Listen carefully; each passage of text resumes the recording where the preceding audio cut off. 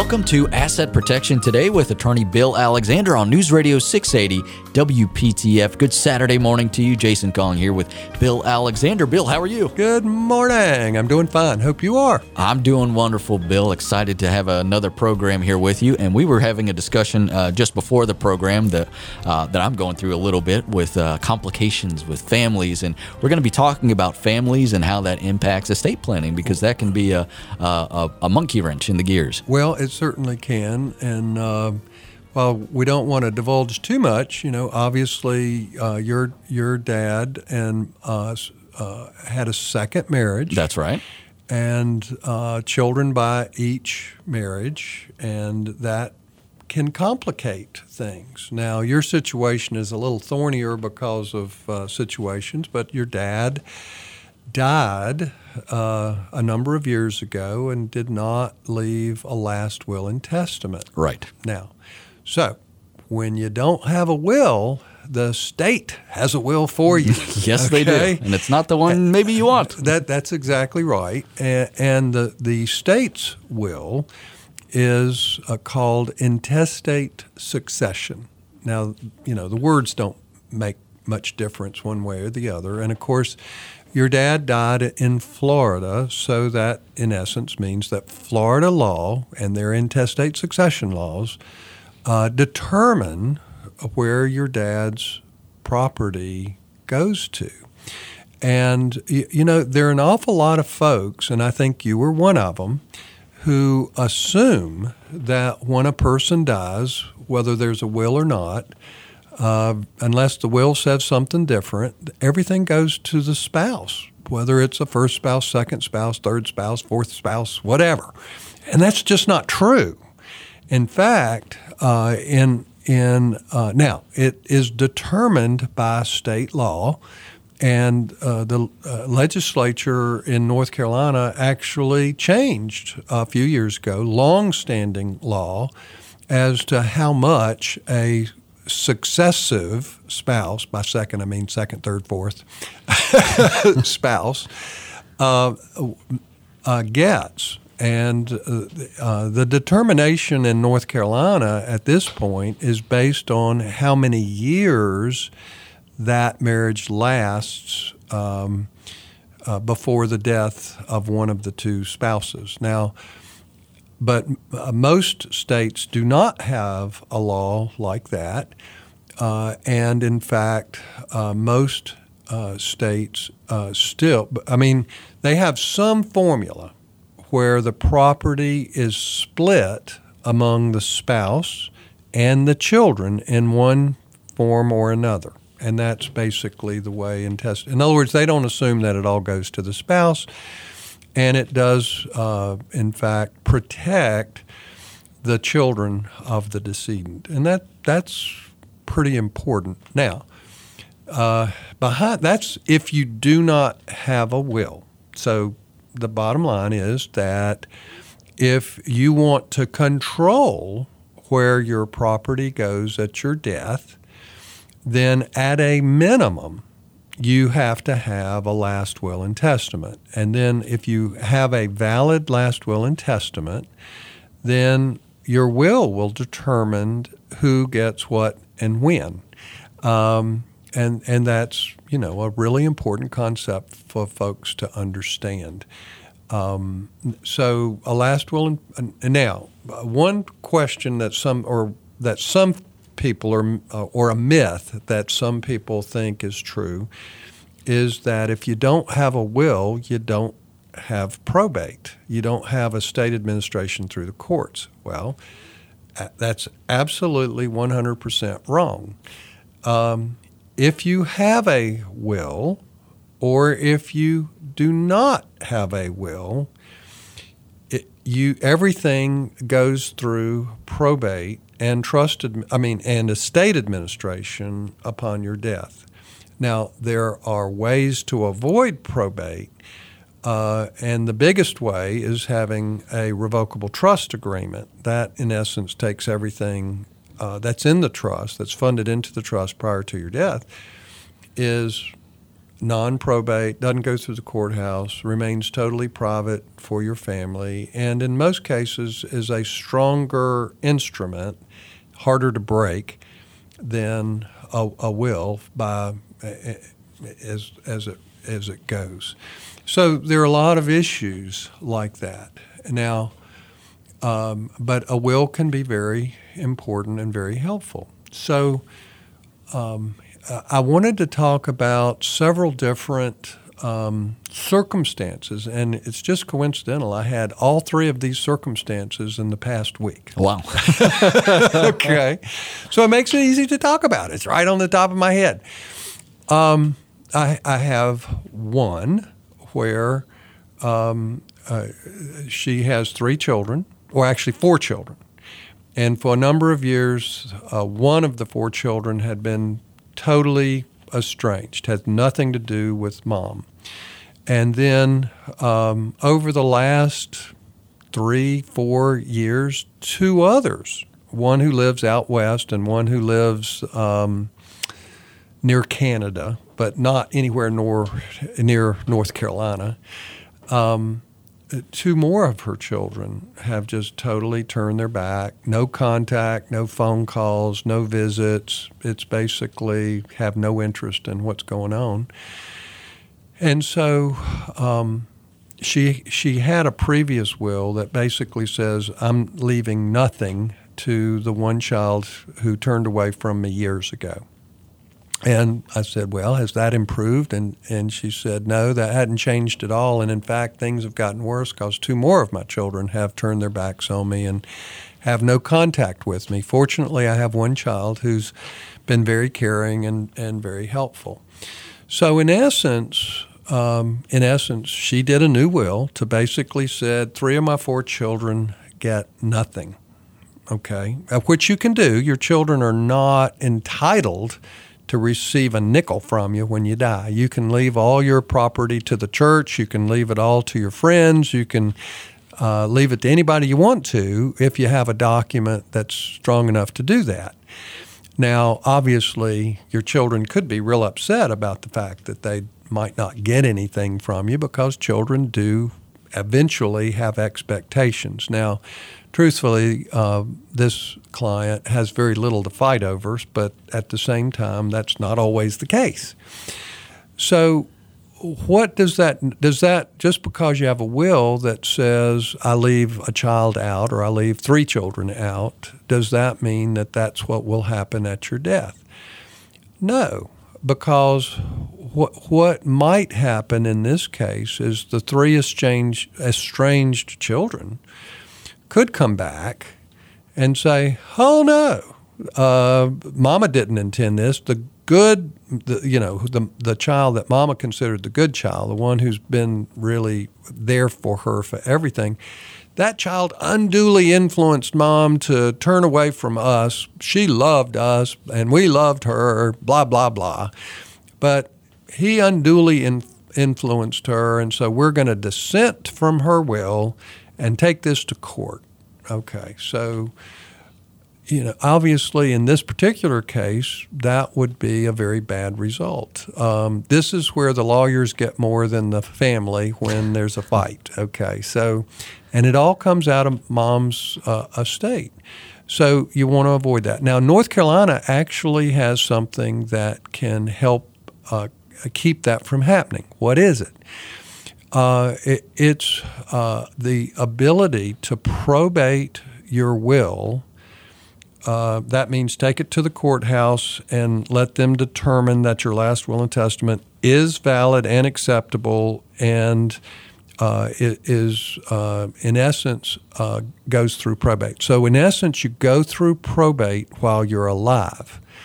Now, if you have a family situation where there is a likelihood or a real possibility of a dissent, like when you basically said 2 or 3 of my children aren't going to get anything, then having a probate while you're alive can solve your problem. Now, why do I say that? Well, when you die, people don't have any issue with coming forth and complaining and basically saying, I don't like what mom did and I'm going to challenge it.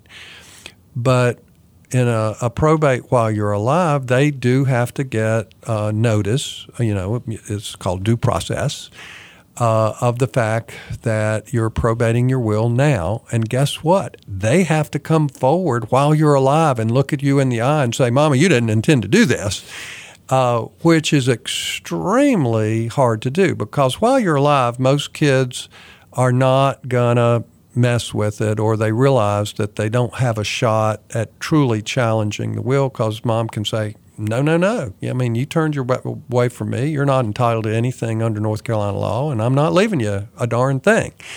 So that's just one example of things. So in North Carolina, if you have a situation like that, and truthfully, I wish nobody had a situation like that, but families can be complicated. And you do have situations where children move off and they just go their own way and they're not there for you anymore. And while that's rare, it's not as rare as you would think. And so that's one way to solve the problem. Of course, a trust agreement, and if there are more assets in this particular case, a trust agreement also is a good way, as opposed to a probate of a will, that can make a huge difference as well. Yeah, that's a good point there. And man, you're exactly right that family can make things interesting when it comes to property and estate planning. So we'll continue our conversation in just a bit. Stick around. You're listening to Asset Protection Today with Attorney Bill Alexander on News Radio 680 WPTF.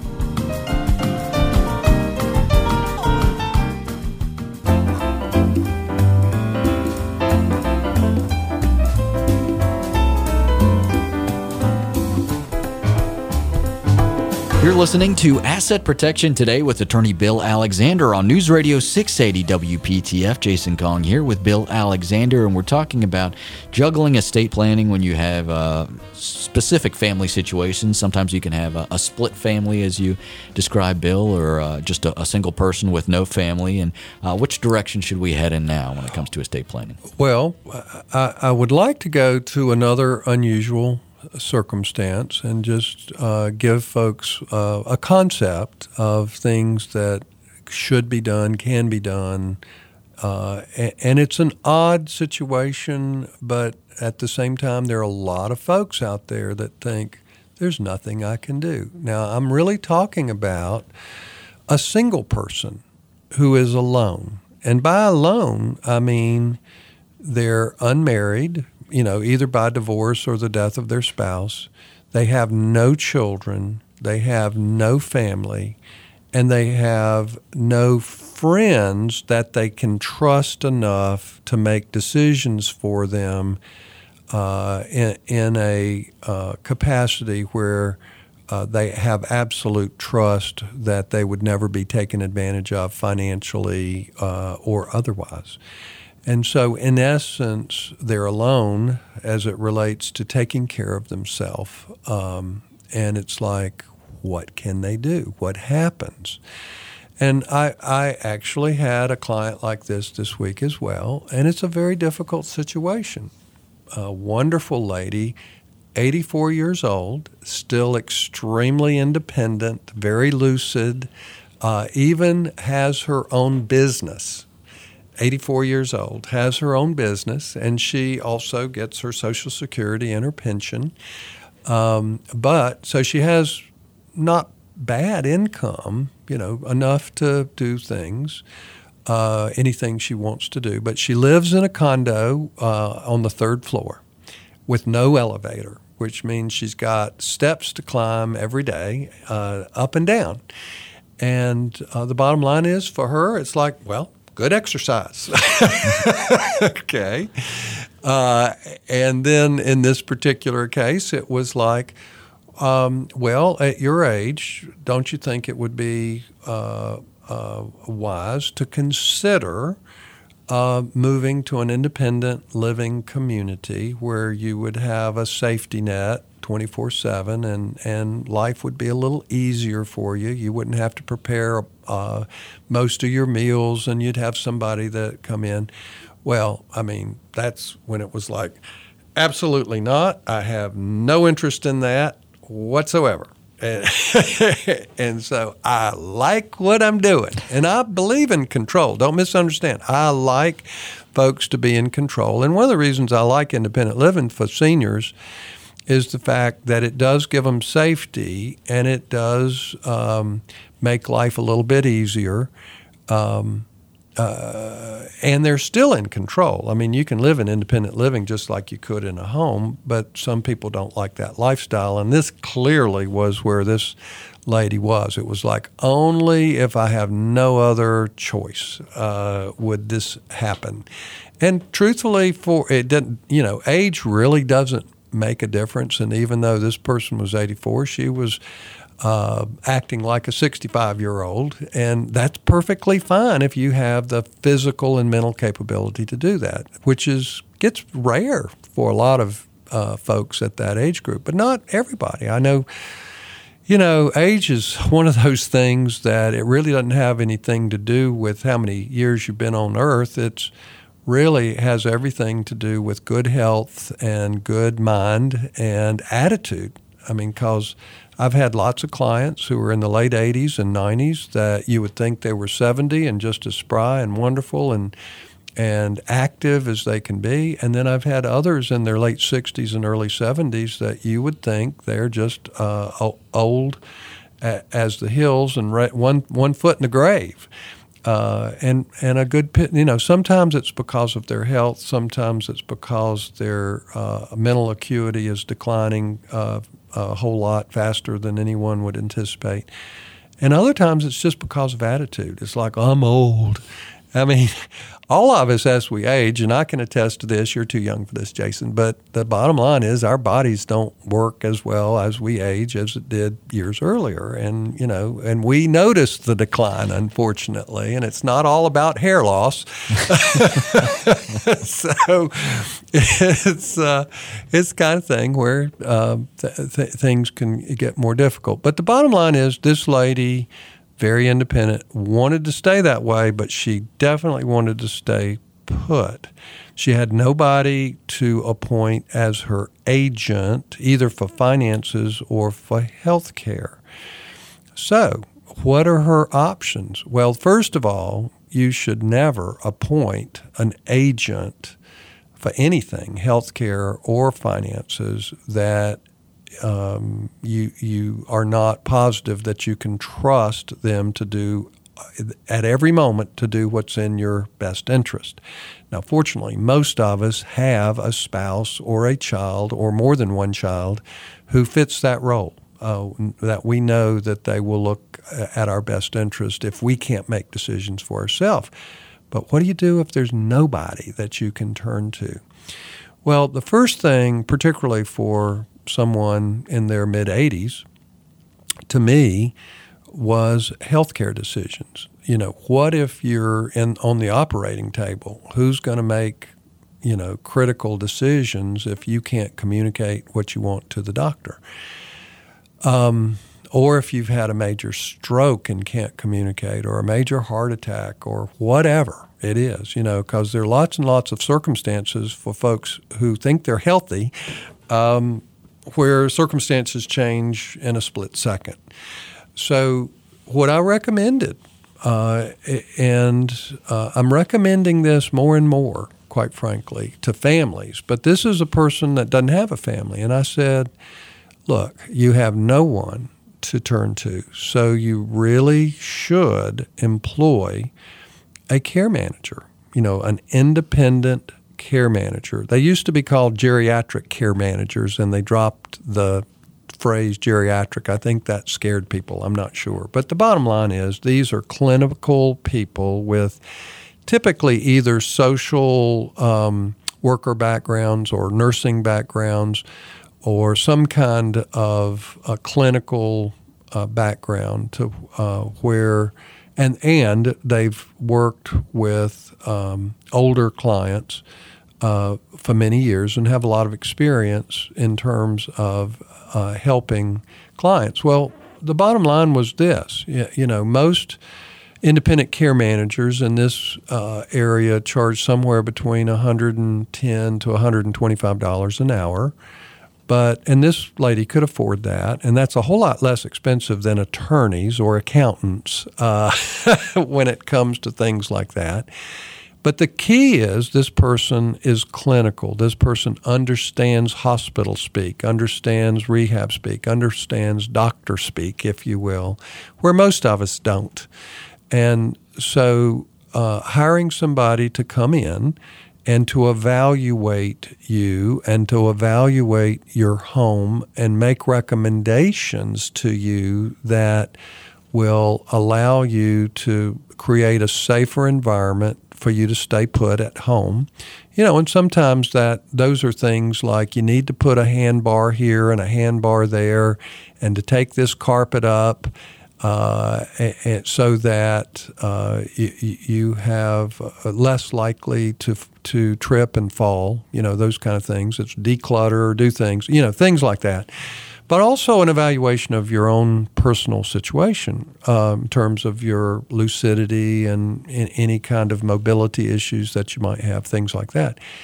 And then once they've evaluated your situation and made recommendations that changes you could make to help yourself, then to have this person come back regularly, monthly, quarterly, but regularly to where they get to know you over time. And if you like them and you think that they're responsible and helpful and on call and those kinds of things, because an independent care manager can go with you to the hospital. They can talk to your doctors on your behalf. They can go to rehab and argue to keep you in rehab and help you with discharge planning and help you get back home. So from my perspective, it's if you like this person and you learn to trust them, then you can appoint them as your healthcare agent, and then you have an agent going forward. And you also have someone to check in with you on a periodic basis to see if things are still going as well as they were when you started.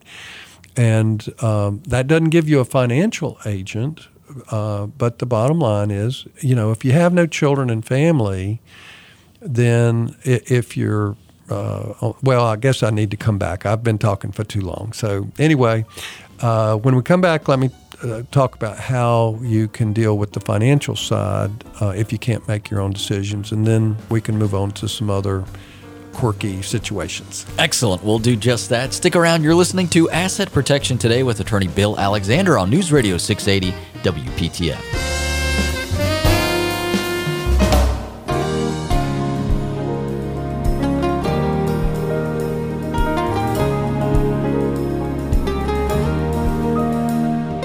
News Radio 680 WPTF, you're listening to Asset Protection Today with attorney Bill Alexander. You can find more information about him at WGALaw.com. That's WGALaw.com. That's also a place where you can go to register for Bill's free seminar on Wednesday, August 8th. That's a great opportunity for you to learn and protect yourself from the financial hardships associated with long-term care. But right now we're talking about estate planning and some quirky family situations. And Bill, we were talking about folks who basically have no family and no trusted friends and what they can do to have a care agent. But now we're going to focus a little bit on the financial side of things, on what these folks can do to help secure themselves financially. Well, I think the most important thing is what not to do as opposed to what to do. And of course, for a person who's alone in the world with no one to trust, then the health care power of attorney is important. And to be able to employ a professional that you get to know over time, not a physician. The physician is the wrong choice because a physician doesn't have time to know you the way that you want them to know you to help make decisions. That's why the independent care manager is the appropriate choice for the healthcare situation. The doctors don't have enough time to deal with those kind of issues, and typically the care managers do 10 times better, and it makes a whole lot of difference. Plus, they're a whole lot less expensive too. So what about the financial side? Because a lot of advisors will say, oh, you have to have a financial power of attorney, and they, normally do a general durable power of attorney. Now, I would be one to say that, but the next thing I say is only if you have a person that you can absolutely trust. Now, my lady who's alone basically is smart. She says, I don't trust anybody. And from my perspective, that included me. Okay? Because she was real clear about that. And so, I respect that. And it's okay. I have to earn someone's trust professionally, and that's important. Now, on the financial side, she's already answered the question. I have no one I can trust. Well, truthfully, when you're alone and you have no person that you truly want to leave your estate to, then the financial piece really doesn't matter like it does when it comes to preserving your property for your spouse or your children or grandchildren.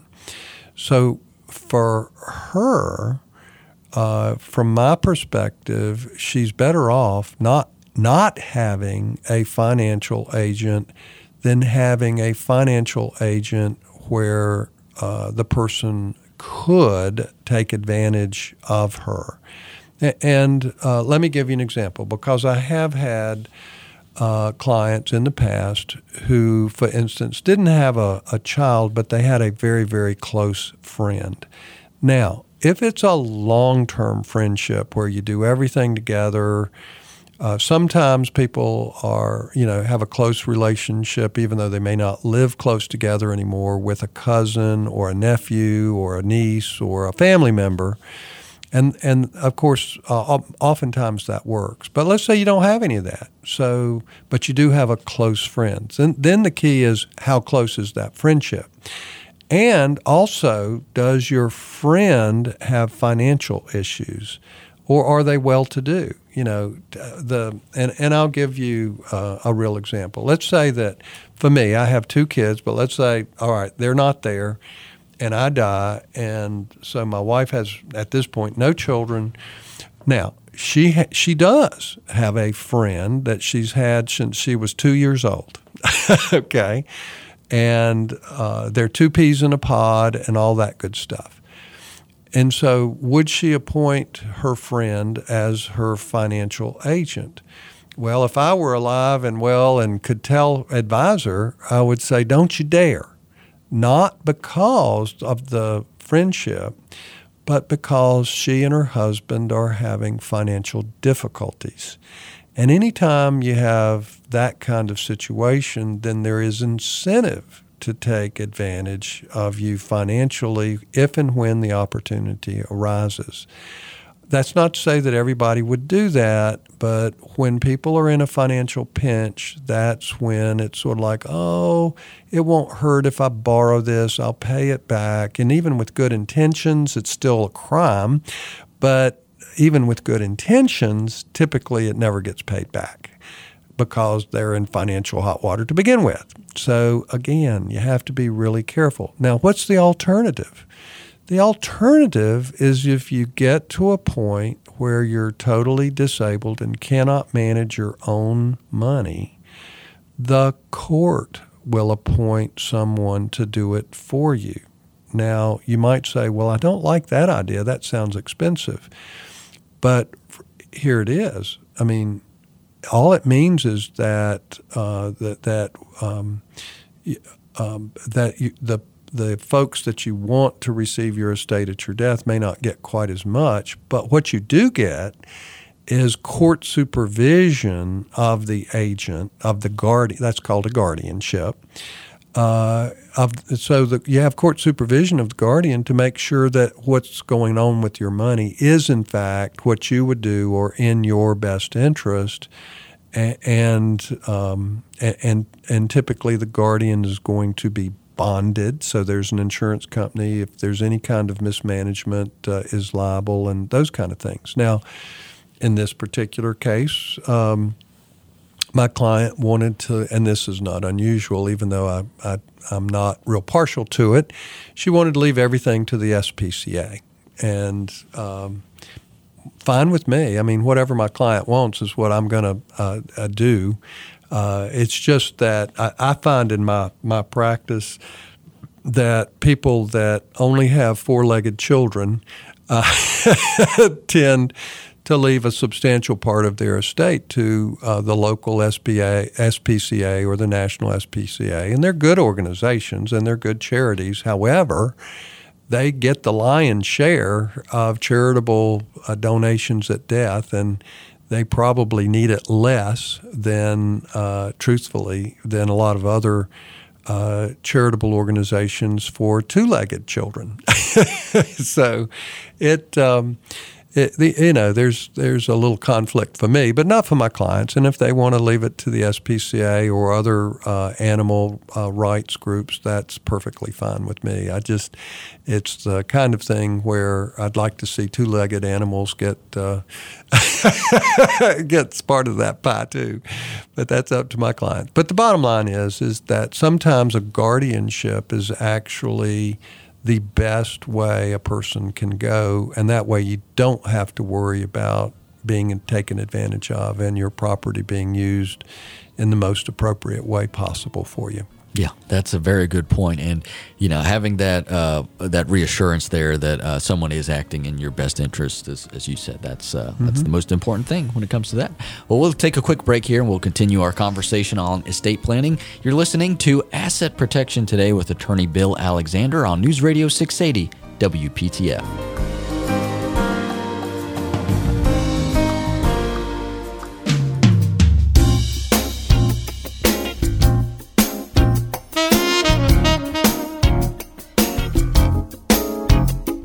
You're listening to Asset Protection Today with attorney Bill Alexander on News Radio 680 WPTF. Thank you so much for joining us on this Saturday morning. I've got Bill Alexander right here. I am Jason Kong, and we're talking about estate planning and specific situations and interesting situations when it comes to different family situations that you may have. And Bill, you when we started the program, you said that coincidentally you encountered 3 of these scenarios in just the past week, and we've gone through one with, I guess, a person with estranged children and how that may impact things. We had another person who basically had no family and no close friends, and now let's go to the third situation. Well, the third situation is actually a very, very common situation now, and that's blended families. Okay, so you survived a blended family, right? And blended families are very common. I'll never forget one of my children coming home back in the days when they were in elementary school. This was dark ages now for us, but it was like, well, Dad, you and Mom are the only parents of all of our friends where there's not a step parent or step siblings involved. And I was totally shocked. But the bottom line is divorce and remarriage or death and remarriage is a very, very common thing. And so it's the kind of thing that when you have a blended family, if you want your family to continue to be hospitable and good and not estranged and those kind of things, planning is really important because, truthfully, your children have expectations. And when you look at remarriage, then oftentimes a remarriage really screws up the apple cart, if you will. It turns it over and sometimes turns it upside down and can create estrangement and resentment.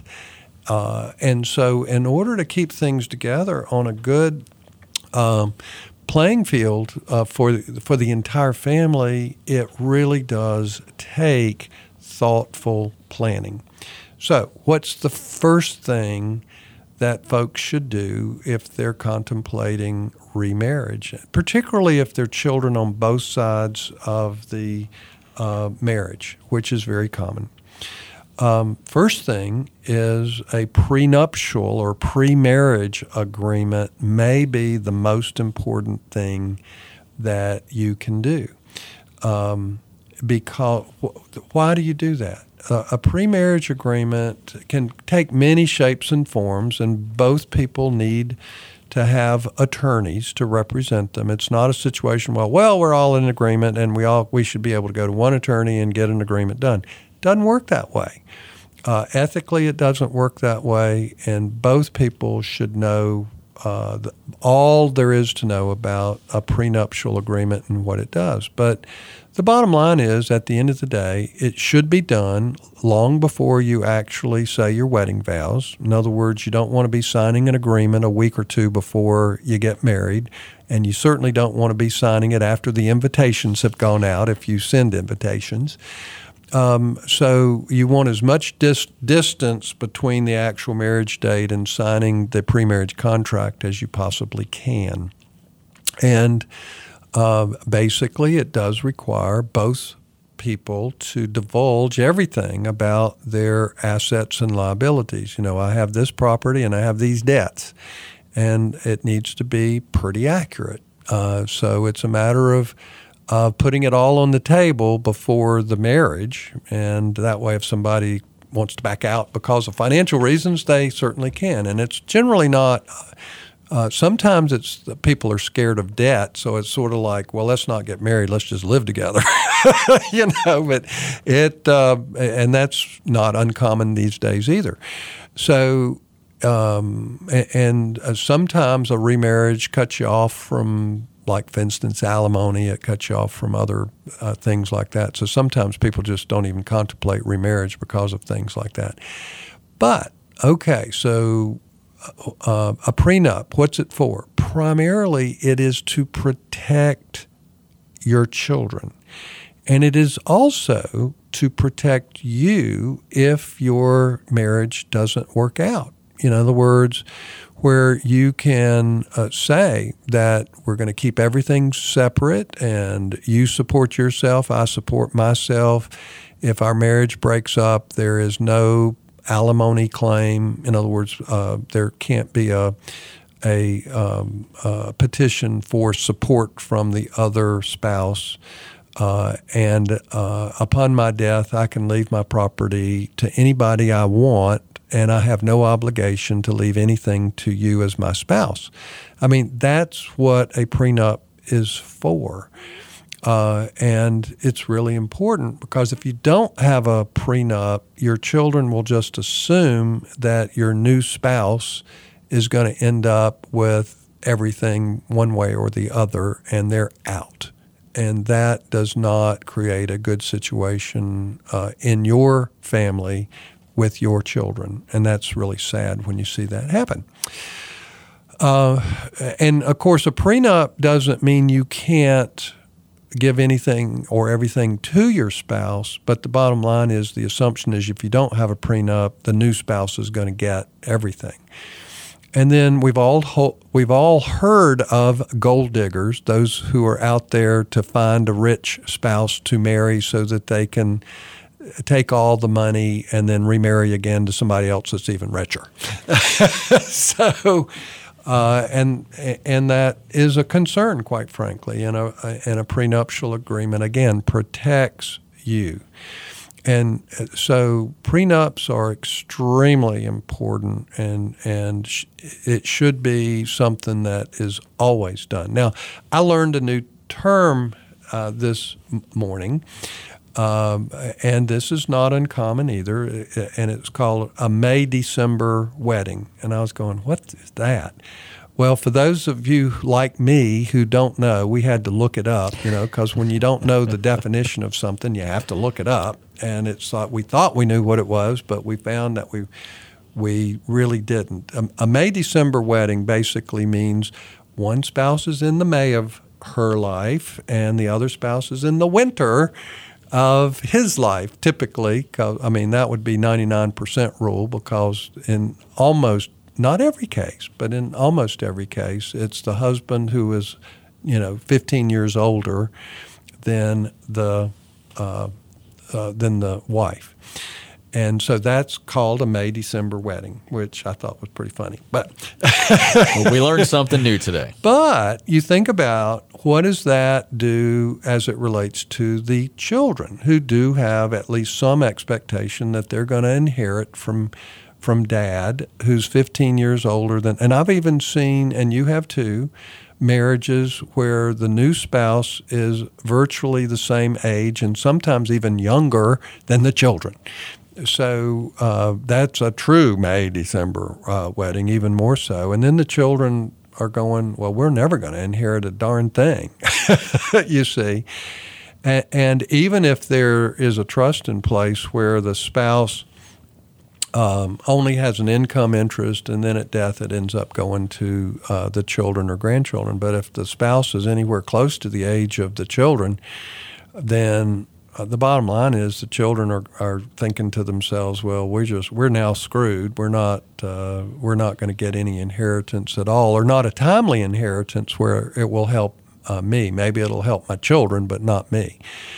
And so those expectations are really important as it relates to how the children will feel about the marriage, because what you really would like is the fact that your children are happy that you're remarrying, and that everybody continues to be one big happy family. But it's not going to happen unless you do some really good planning. The other thing, particularly with a May-December wedding, is that you probably not only should have a prenup, but you should probably plan to leave a substantial part of your estate to your children at your death, even if you are, in fact, providing something for your spouse, so that they know that you care about them as much as it relates to your property and estate. Now, obviously, if the two people getting married are both well-to-do and they keep everything separate, then it's really not an issue anyway. But it becomes a huge issue when the spouse actually needs the support of, or goes into the marriage with very little, and the other spouse has a lot. Then it becomes a much more important decision as how you split things up. Truthfully, the only way to make that kind of planning work and work well for both families is a trust. You really cannot do the kind of planning you need with a will-based plan. A trust is really what one needs to have a more sophisticated, more complex plan, if you will, for distributing your estate upon your death. And that's, of course, was the solution that we had for the blended family. Yeah, and if you have an interesting family situation and maybe you need some advice, I want to encourage you to go to WGALaw.com. That's WGALaw.com. Schedule an appointment with Bill and just explain your situation and get some advice, because estate planning is so important, and it's very hard to wade through the waters if you have a complicated family situation. Again, WGALaw.com, or you can call the office at 919-256-7000. 919-256-7000. A quick break and back. You're listening to Asset Protection Today with attorney Bill Alexander on News Radio 680 WPTF.